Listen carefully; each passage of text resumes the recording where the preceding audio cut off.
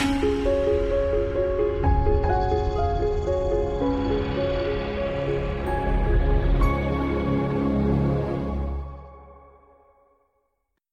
this is Jim Fleming, and this is the Stuart Heights Fleming Sunday School Class podcast. This podcast is a recording of our weekly Sunday School class, as well as a few other teaching opportunities I get at my church. But before you listen further, you may want to go to teachings.jim314.com and download the student and or teacher handouts so you can follow along visually and take some notes. Thanks for listening. Come back often, and feel free to add this podcast to your favorite podcast app or to iTunes. Now let's get to this week's lesson.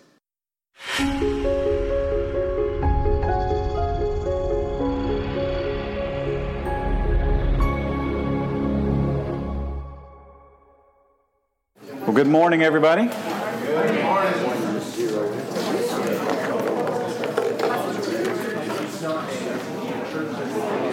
All right, let's get started with our scripture memory passage review. We got Romans 6, 3, and 4 today.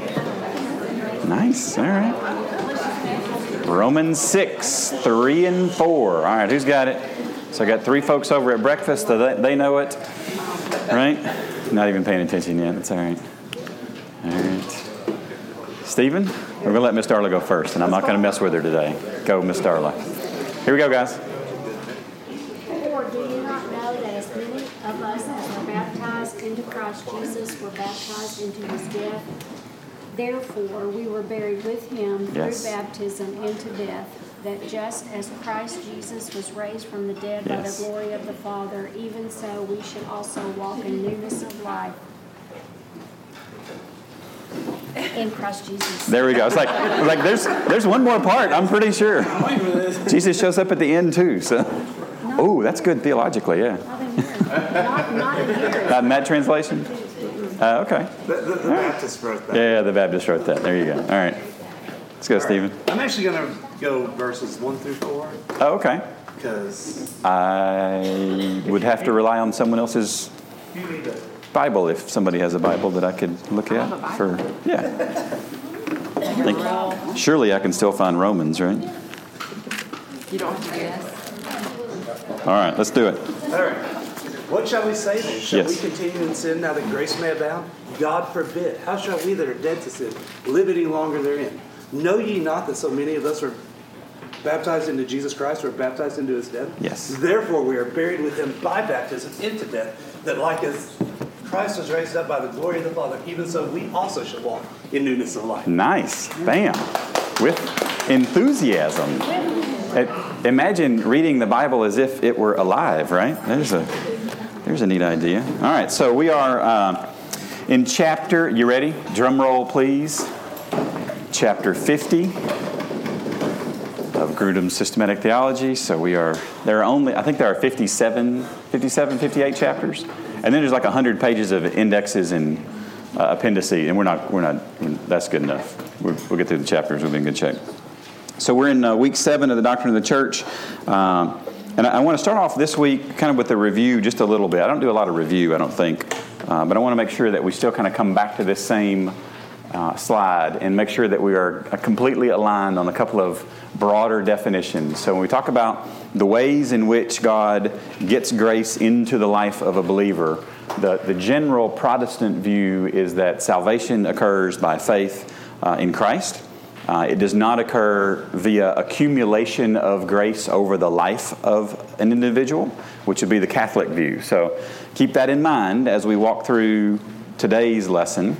Now, last week we looked at what? Last week was about baptism, yes. Very good.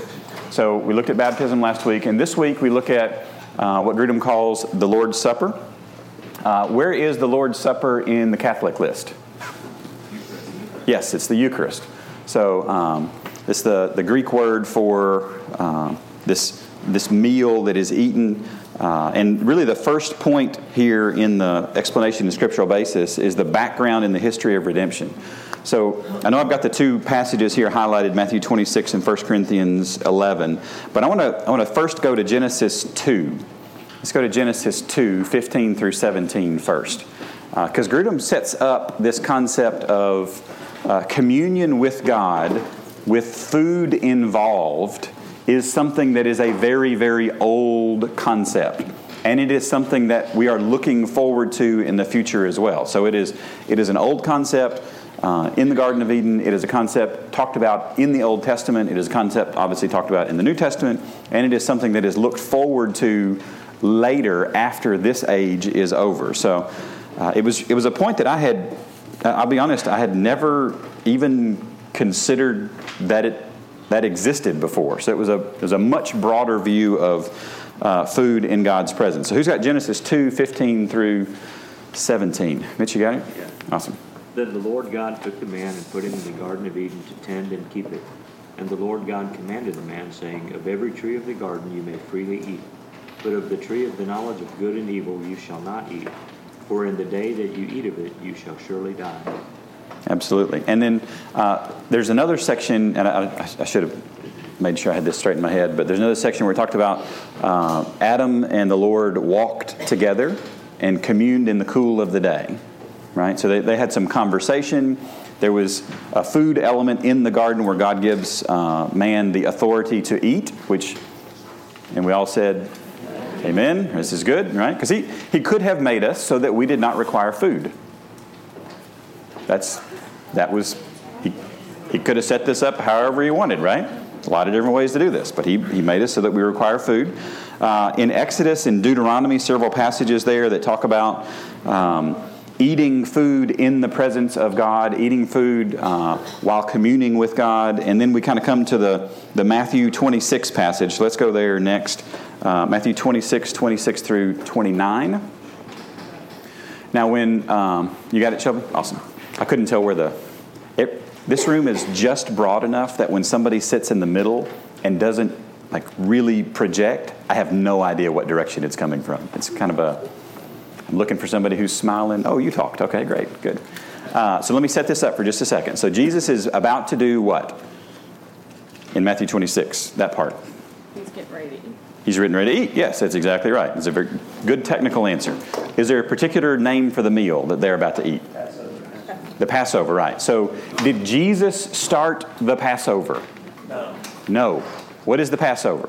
Passover is looking way back in Israeli history to when the Exodus occurred, right? Because God told them, you're going to have this meal. And there's gobs of rules around how to have this meal. You got to eat it this way, and you got to cook the food this way, and we're about to do this next. And I mean, do you remember how they were supposed to eat? Did they get to sit down while they ate it? No, you had to stand up while you ate it. Yeah. You know why? Because you're about to move. We're about to get out of town. And this is, we're going to hurry. We're going to eat quickly. We're going to move through this. But it's got significance. It's got a lot of significance. And this was what? The Exodus was what? 1400? No, it was before that. When was the Exodus? Exodus was... Somebody give me a timeline. The Exodus was many centuries before Jesus. We'll go with that. And Jesus shows up, and then he reveals to us what all of that was really about. Because it was not about leaving Egypt. It is about leaving this world. There is a bigger Exodus that is going to occur, that this is a shadow of, that is going to be fulfilled in a better way. And Jesus comes and he explains what these elements, what these pieces of this, the most fundamental basic parts of the Passover are. There's bread and there's wine and there's a Passover lamb. And when Jesus takes the bread and the wine as the Passover lamb, you see all of the elements interacting together, which is pretty cool. And then he explains it. So, and as they were eating, Jesus took bread, blessed and broke it, and gave it to the disciples and said, "Take, eat, this is my body." Then he took the cup and gave thanks and gave it to them, saying, "Drink from it, all of you, for this is my blood of the new covenant, which is shed for many for the remission of sins. But I say to you, I will not drink of this fruit of the vine from now on until the day when I drink it new with you in my Father's kingdom." So there's a future element at play here. So not only is he taking something that was historically true and telling us what this is really about, and telling us that we're to be doing this, but there's some future element that's going to occur. So let's get real candid. You got this stuff? Thank you. I need the other one too. Thanks. So I went to Publix yesterday, and I got the elements, right? Because you can go to Publix and you can get gluten-free matzah-style squares, which is not a replacement for Seder matzah. This is very important. So if you are a observant Jew, this will not work for the Seder. The Passover, the Seder is the step-by-step meal that you go through when you when you celebrate the Passover. And I also got some grape juice. I thought Powerade, since there's power in the blood, that would work really well. Told you they would laugh. Told you they would laugh. Hey, Jim, Welch's is on. I know, right? Well, I passed the Welch's and I was like, boy, the independent Baptist in me really wants to grab that, but I'm just gonna go past because I don't know. So I joke about that, but it was shockingly strong, the pull to purchase Welch's. I don't know at what point Welch's convinced almost all Baptists to use just Welch's, but it was a real big deal. Yeah. Oh, there you go. There you go. So we say there is bread and there is juice, right? It's really, is this not about as simple a thing as you can get? This is really, really basic. And I love the simplicity of things that Jesus tells us to do. Because you can find juice and bread in any culture. It exists, right? This makes sense? When we take the elements of Christianity and we make them so complex that they can only exist in America, we are doing it wrong. Right? So let's make sure that we understand we are talking about really, really basic stuff. And the elements don't have to come in a box and they don't have to come in a jug. What is this? A bottle. Thank you. I was on a good cadence, and then I got hung up on a word. That's the way this works. All right, the next passage is, I think it's Corinthians. Yes, 1 Corinthians 11, 23 through 26. 1400 BC. I knew that it was 1400, and I stumbled over it. So, all right, thank you. That was when the Exodus was. Some of you text message me very helpful information as I either screw it up or don't screw it up during the lesson. So please keep that up. So we got 1 Corinthians 11, 23 through 26. You got it again? Excellent. Let's do it. For I received from the Lord that... So who's writing here? Sorry. It's Paul writing, right? And so he's going to give us some commentary about some other things that we need to know about this communion experience. All right, great. Sorry. For I received from the Lord that which I also delivered to you, that the Lord Jesus, on the same night in which he was betrayed, took bread. Now pause right there for a second. All the deacons in the room feel like you need to walk forward to the front of the room at this point, don't you? Because that's where it's like, okay, that's our cue, right? It's just sorry, I had to, I wanted to move somewhere. You read it and I was like, I need to move somewhere because it's, all right. And when he had given thanks, he broke it and said, take, eat, this is my body, which is broken for you. Do this in remembrance of me. In the same manner, he also took the cup after supper, saying, this cup is the new covenant in my blood. This do as often as you drink it in remembrance of me. Yeah. For as often as you eat this bread and drink this cup, you proclaim the Lord's death till he comes. Absolutely. So let's talk about the meaning of the Lord's Supper. Oh, actually, there's one more verse. Revelation 19:9. Remember the last passage that we read and we talked about there's something that's going to happen in the future? Our Bible trivia quiz. In the Passover Seder, how many cups of wine are drunk? Oh, no. Some of y'all are like, 7? Come on. It is multiple hours. It takes several hours. 4. There are 4 cups of wine that are drunk. And the 4 cups reflect and symbolize the 4 I will statements in Exodus that God makes. I will do this, I will do this, I will do this, I will do this. The cup that Jesus drank with his disciples is the 3rd of the 4, based on where we think it was in that 4. And he did that. What's that? And he did that. You may have. And that 4th one, I'm not 100% convinced he did, but I understand the argument, but I'm not 100% convinced he did. But the fourth one is the one that he will drink where? Revelation 19:9. Let's read about that one. Yes, you got it? Then he said to me, "Write, blessed are those who are called to the marriage supper of the Lamb." And he said to me, "These are the true sayings of God." Yeah, so this marriage supper of the Lamb. So if you have a marriage supper, what do you think you're going to do at a supper? You're going to eat and drink, yes. And it will be the conclusion of the whole picture of God's 4 I will statements in Exodus when he finishes the process of taking us out, of exiting us out of the world that we are in, which is, you talk about a long-term implementation of something that was set up, 3,400 years ago. God is okay with a slow rollout.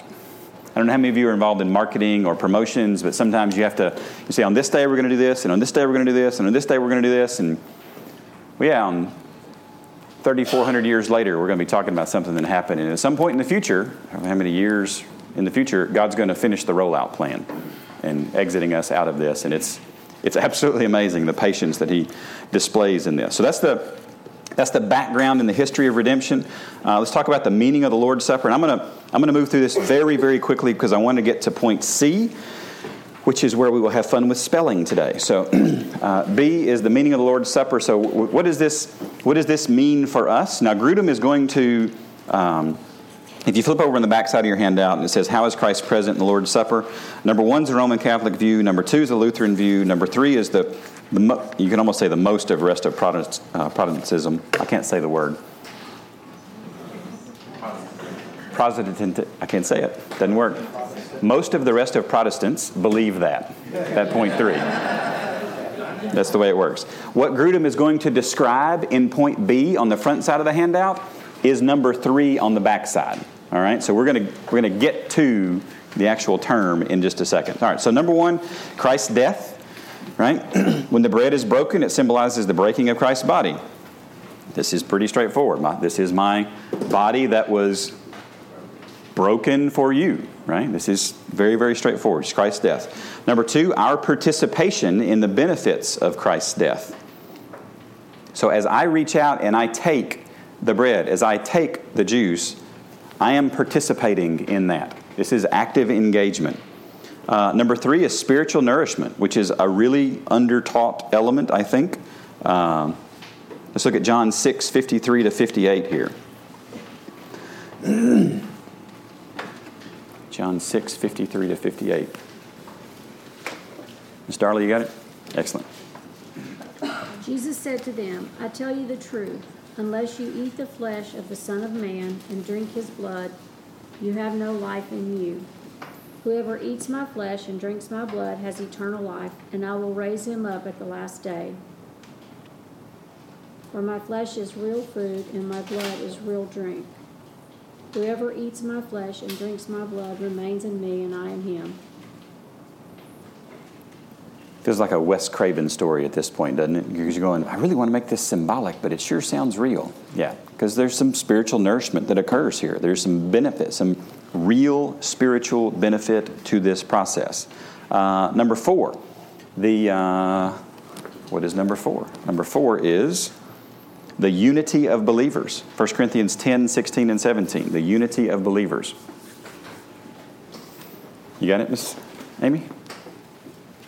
Sure.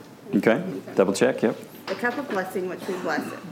It is not the communion of the The blood cup of blessing which what? we bless. We bless. Yes, so there's a we there, plurality. Okay? It is not the communion of the blood of Christ. The bread which we break, is it not the communion of the body of Christ? Communion. You know what the Greek word for communion there is? No. How do you spell fellowship? Koinonia. It's the fellowship. It's the gathering. It's the hanging out. It's the doing life. We engage actively with each other. So read it can you say it with fellowship instead of communion? The cup of blessing which we bless, is it not the fellowship of the blood of Christ? The bread which we break, is it not the fellowship of the body of Christ? Yeah. For we, though many, are one bread and one body, and we partake of that one bread. One bread, one body, one big fellowship. That's the way this works. Isn't that neat? Mm-hmm. And the cool thing is, he was writing this 2,000 years ago-ish. Still one bread, still one body, still one fellowship. Now you figure out how that works. That's pretty cool stuff right there. So the unity of believers. Number 5, Christ affirms his love for me. So Jesus invites us personally to participate in this. So this is a way that he can affirm his love for us. Christ affirms that all the blessings of salvation are reserved for me. I'm reading you a quote from Grudem here. When the Lord welcomes me to his table, he assures me that he will welcome me to all the other blessings of earth and heaven as well, and especially to the great marriage supper of the Lamb that we just read about, at which a place has been reserved for me. So I ask you this question: have you ever been invited to a dinner and you showed up and your name was printed at the seat? How'd that make you feel? Like, they expected me. They know who I am. I should probably behave tonight, right? Right? No stealing of the silverware, because they're probably counting it at this point, right? This is very, not that we stole silverware in my house growing up. My mom's going to listen to this. Mom, you taught me well. I don't steal silverware. It's great. But we have a spot reserved, which is fantastic. It is extremely encouraging that he invites us to the table here to represent a space that we have there. And then number 7, I affirm my faith in Christ.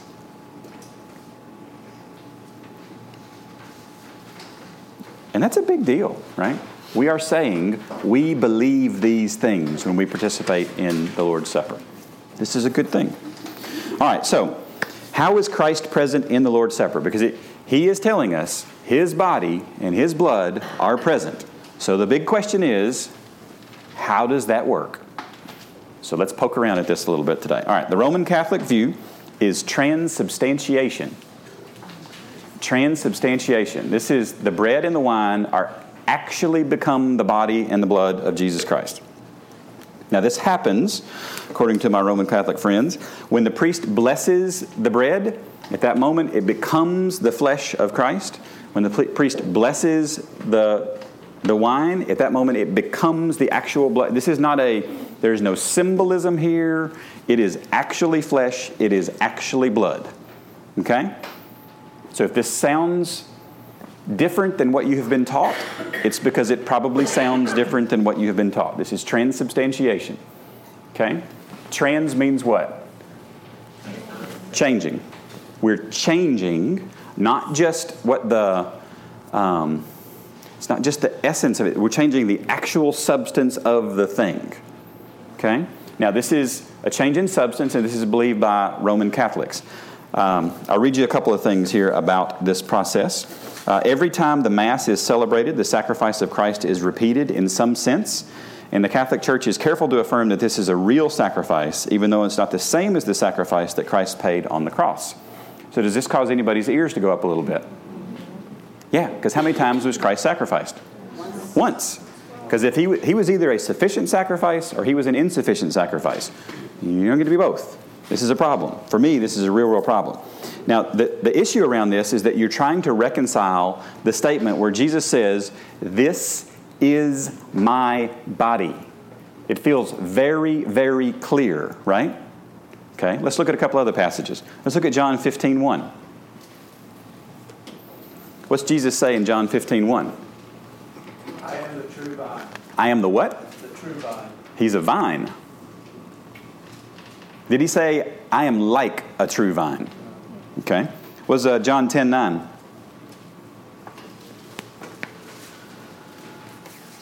I am the door. I am the door. Did he say, I am like the door? No, because he is the door, right? There is a very real reality where the only way we go to heaven is through the door of Jesus Christ. There is not another door that works. It's like Monsters, Inc., right? There's gobs and gobs of doors in the world, but ain't but one of them is going to get you to heaven, and that one is Jesus. And he did not say, I am like a door. He said, I am a door. All right? There's one more verse that's highlighted, John 6:41. Zeke, what you got? The Jews then complained about him because he said, I am the bread. I am the bread. Which came down from heaven. All right, so I got a question for you. Stephen, yours was, I am the true vine and the door and the, which one is he? Yes is a great answer here, right? Good. Now, is Jesus Christ an actual vine? Like you go pull up a vine out of your garden. Is he an actual plant that grows out of the ground? All right. Is Jesus Christ a physical wooden door? All right. And is Jesus Christ a loaf of bread? Do you see what he is doing here? He does this several times in the New Testament. It says, I am this thing. And he does not mean that he is physically that thing.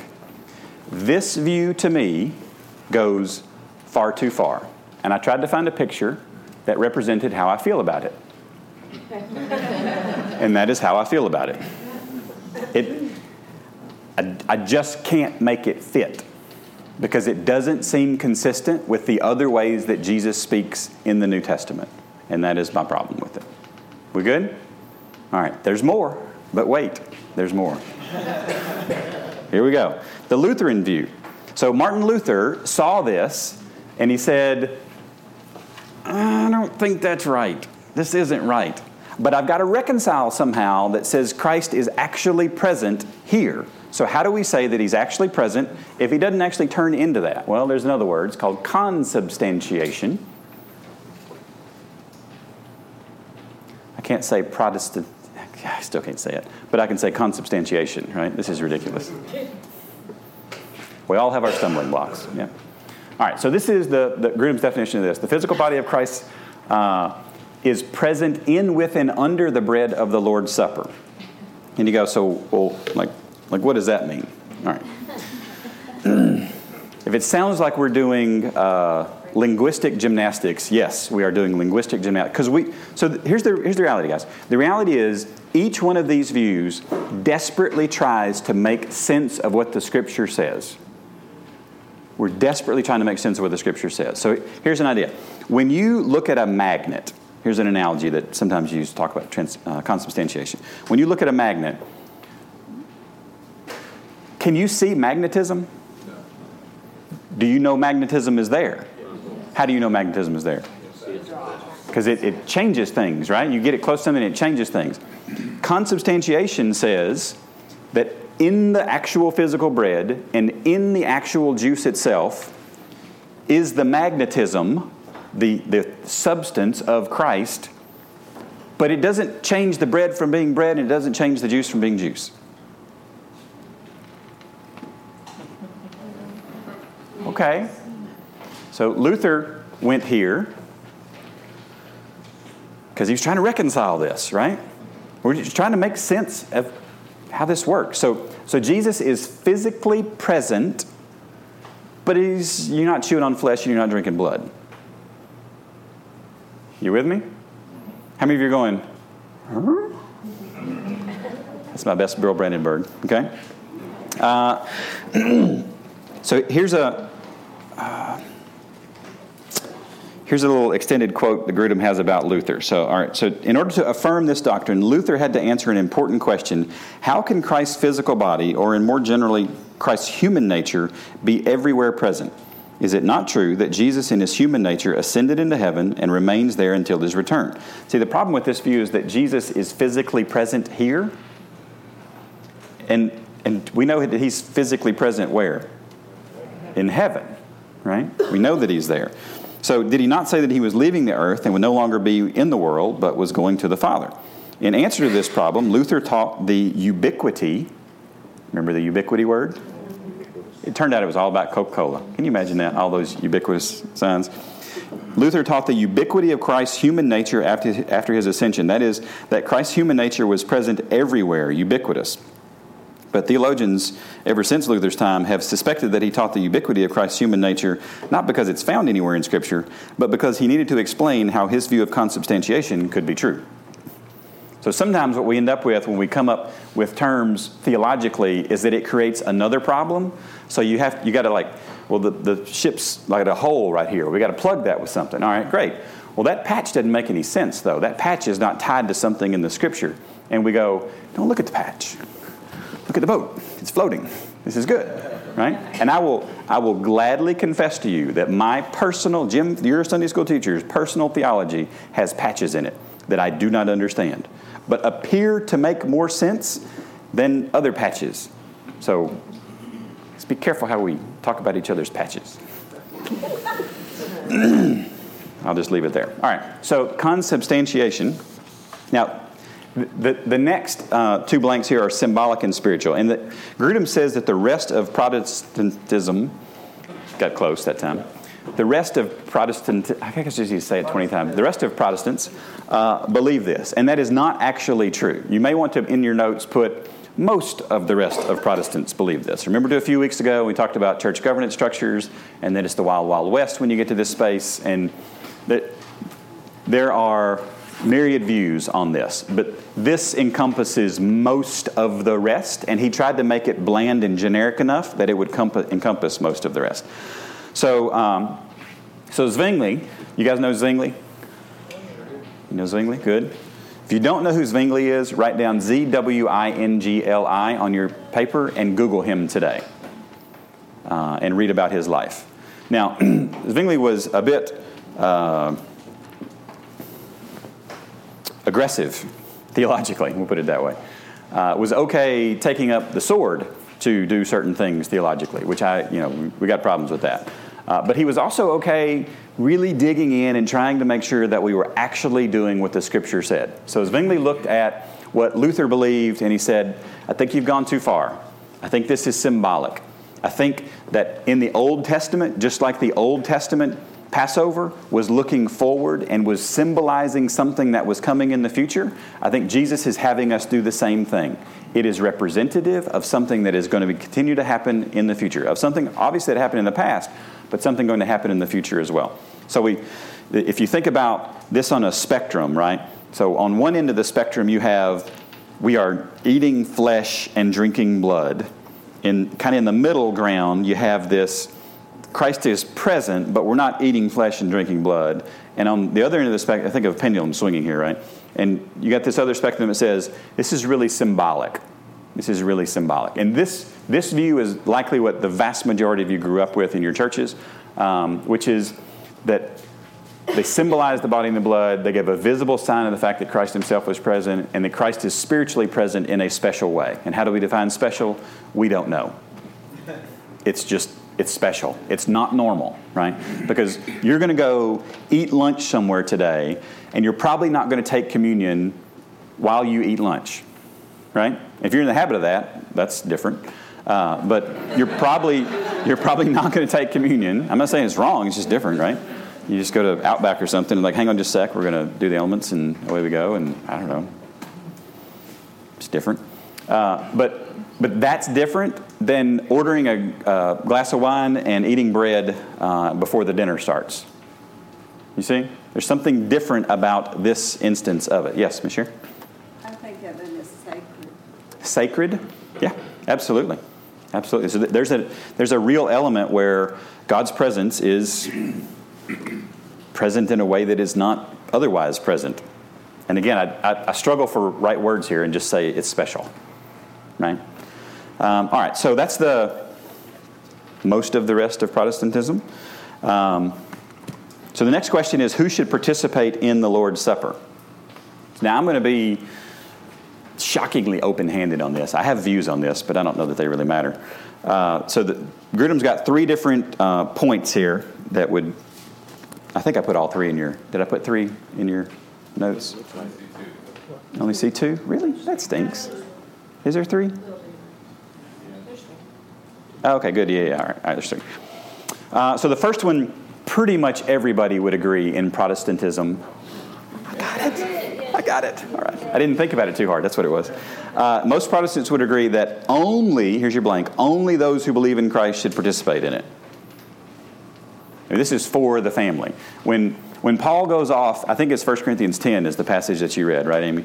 When he talks about we and us and the one body, we only talk about the body of believers. This is not a body of believers that encompasses unbelievers. That's not the way the body works. So only those who believe. Many Protestants would argue that only those who have been baptized should participate. Now, there's there's pros and cons to this, right? Because God calls us to baptism after salvation. And baptism is really the entrance into the community of believers, not into the body. Salvation, we enter into the body of believers. Baptism, we enter into the community, into life with believers. It is the introduction. I am making public my profession of faith in Christ.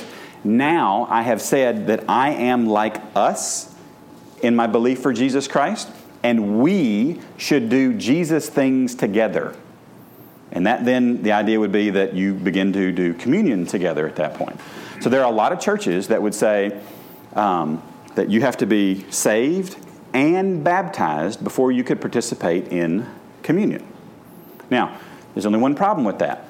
Let's say that you go to a church that doesn't baptize very often because of physical, logistical challenges. And communion occurs before you get an opportunity to actually follow the Lord in believer's baptism.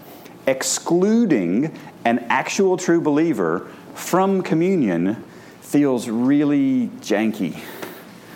It's just not, it's just something's not good about that. And the best solution that I could come up with is get baptized as soon as possible after conversion. Just obedience takes care of all kinds of our problems applying the Scripture.